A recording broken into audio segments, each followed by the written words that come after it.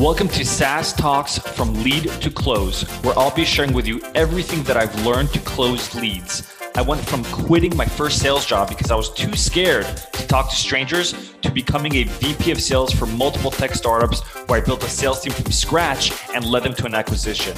I'll teach you how to schedule more demos on your calendars, close at least 50% of your demos, and build a pipeline large enough so you're always hitting quota. If you're looking to scale, then turn the volume up. Earlier this week, I had a moving company come over to my house to give me an estimate of what it would cost to move my furniture to a new apartment since I'm moving. And this moving company was actually a referral from a very, very good friend of mine and a very good friend of my friends. And so there's this chain of command, so to speak, and it's all trustworthy sources. Anyways, the person that is part owner of this moving company came over, went around the house, said, "Hey, here's the assessment." He did it on his iPad. And then we talked a little bit, and then he said to me, "If you don't hire me more, even if you don't hire me, the boxes that you have here that you're planning on putting your dishes inside aren't really good boxes. They're going to break. So I want you to come to my warehouse, and I will give you the good boxes to use for free. I won't charge you anything. I know what it's like to move. Your wife's pregnant, blah, blah, blah. Come to my warehouse. I'll give it to you for free. And also, again, if you don't hire me, whatever invoice you get from other moving companies, share it with me. I'll tell you if it's a legit quote, if it's a good quote or not a good quote. I'll tell you if they're trying to screw you or not." And when he left, I was like, wow.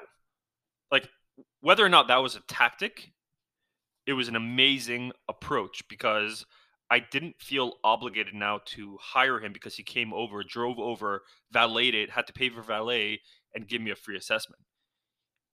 On the other side also, he said, even if you don't hire me, come over and take free boxes. So if I was like just a greedy bastard, I'll say, okay, fine, I'll come over and take free boxes and I'll just get somebody else to move my stuff. The truth is I may actually end up hiring this guy for those two reasons, because he was so honest, even if he wasn't going to be a client of mine, even if I wasn't going to hire him as a moving company, that I trust him now. And because I trust him, whatever quote I get from other moving companies, whether it's $100 more or $50 more, I'm probably going to go with this guy. The only reason I won't go with this guy is if the other moving companies charge me like $200 less, right? Or like $300. It's like dramatically different. Otherwise, this guy is the runner-up. He doesn't know it yet. Or maybe he does. Maybe he knows that was the tactic.